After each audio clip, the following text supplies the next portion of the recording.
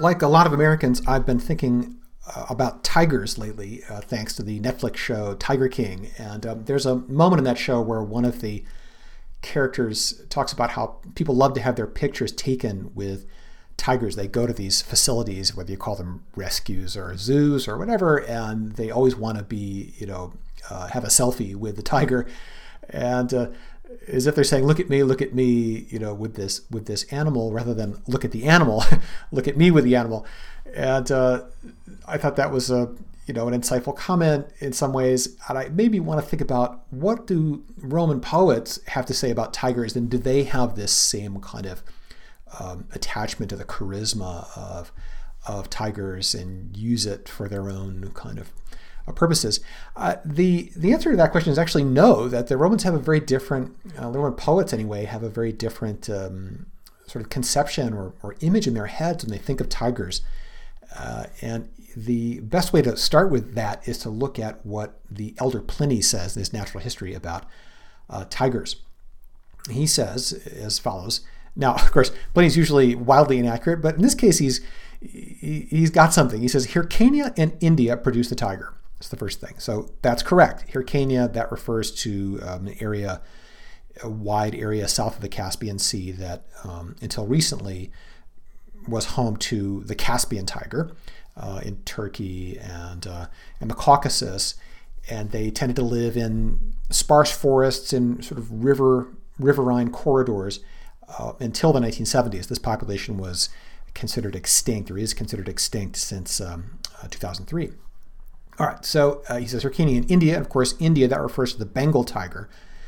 There are still some tigers in the wild in India, perhaps around 2,500 or 3,000 individuals. All right, he says the tiger, Pliny says, is an animal of terrific speed, which is most noticeable when the whole of its litter, which is always numerous, is being captured. The litter is taken by a man lying in wait with the swiftest horse obtainable, and is transferred successively to fresh horses. But when the mother tiger finds the lair empty, for the males do not look after their young, she rushes off at headlong speed, tracking them by scent. The captor, when her roar approaches, throws away one of the cubs. She snatches it up in her mouth and returns and resumes the pursuit at an even faster pace, owing to her burden, and so on in succession, until the hunter has regained the ship and her ferocity rages vainly on the shore. Okay, that's the end of the quote from Pliny. So the picture here is of the hunter on a very fast as far as he can get, robbing the lair of the cubs and hightailing it as fast as he can to get back to his ship. And then the image we're left with is of the raging mother tiger on the shore as the hunter sails away with her cubs. Right, so the poets, interestingly, pick up this image of the tiger as the aggrieved mother. There's a passage in Valerius Flaccus, who wrote the Argonautica, and he's giving a catalog of some warriors that came to fight the Argonauts, and he has a passage about these people called the Exomatai. And these are seen as living in the far north. They're like a Sarmatian people from somewhere like in the Ukraine or something.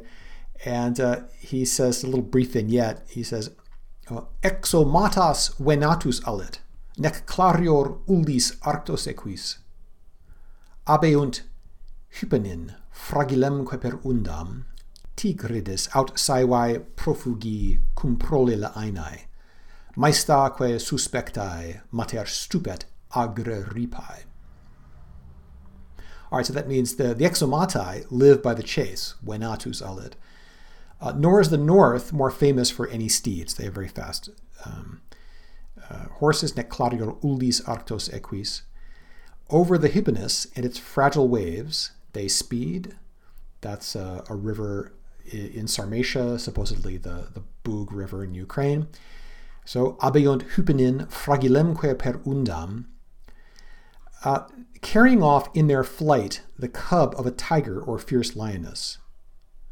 Tigridis aut saevae profugi cum prole aenae, while the mother stands dazed with grief on the rampart of the treacherous bank. Maestaeque suspectae mater stupet agre ripae. Right, so it's almost a versified version of what Pliny says.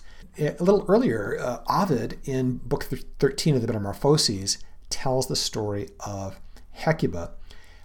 And Hecuba, of course, the queen of Troy, wife of Priam, after the Trojan War, ends up in Thrace, where she shows up to reclaim her son, Polydorus. Now, Polydorus had been entrusted to the king of Thrace, Polymestor, along with a substantial treasure, by Priam, against this sort of contingency, right? In case it doesn't work out, in case Troy falls, we'll have Polymestor to sort of carry on the Trojan line. And so Hecuba goes to reunite with her son, but of course Polymestor, the wicked Thracian tyrant, has murdered Polymestor and taken the treasure.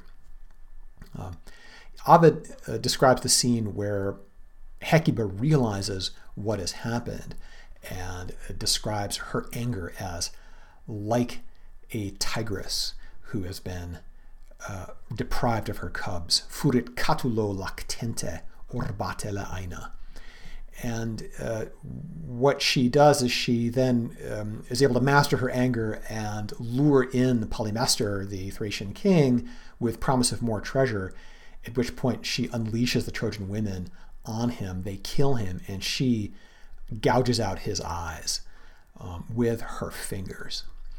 Yeah, great. So here's this terrific passage about Hecuba and when she's compared to a tigress, and it's from Ovid, Metamorphoses, Book 13, lines 545 and following. So what I'll do first is read a translation, and then I'll finish up with the Latin.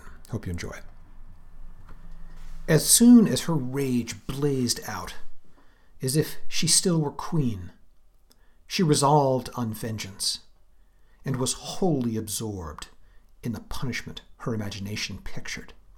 And as a lioness rages when her suckling cub has been stolen from her, and follows the tracks of her enemy, though she does not see him, so Hecuba, wrath mingling with her grief, regardless of her years, but not her deadly purpose, went straight to Polymestor, who wrought the heartless murder, and sought an audience with him, pretending that she wished to show him a store of gold, which she had hoarded for her son, and now would give him. The Thracian was deceived, and, led by his habitual lust for gain, he came to the hiding place. Then, craftily, with smooth speech, he said, "Come, Hecuba, make haste. Give me the treasure for your son. I swear by the gods of heaven all shall be his. What you give now, and what you have given before." She grimly eyed him as he spoke, and swore his lying oath. Then did her rising wrath boil over, and, calling the captive women to the attack, she seized upon him, dug her fingers into his lying eyes, and gouged his eyeballs from their sockets.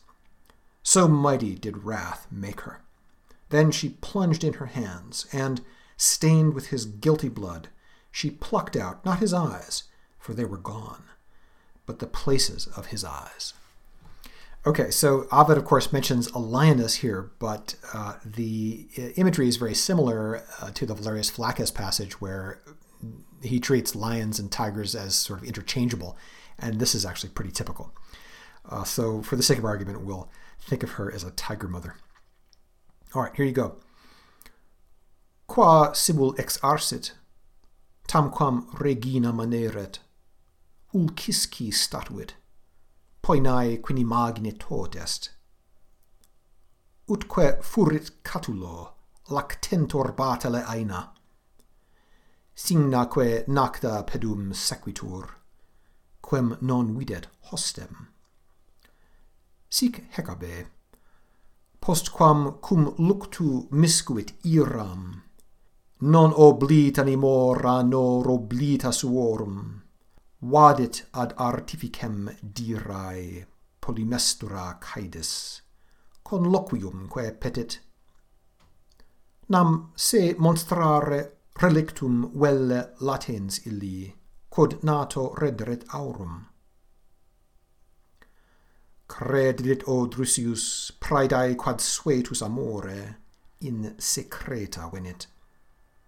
Tum blando calidus ore, tolle moras Hecabe dixit, da munera nato. Omne forilius quod das, quod et ante didisti, per superos iuro. Spectat, truculenta loquentem, falsa que iurantem tumida quex aestuat ira, at quita correpto capti varagmina matrum invocat, et digitos in perfida lumina condit, expellitque gedis oculos, facet ira potentem, immergitque manus foedataque sanguine sonti, non lumen, neque nem super est, loca luminis haurit.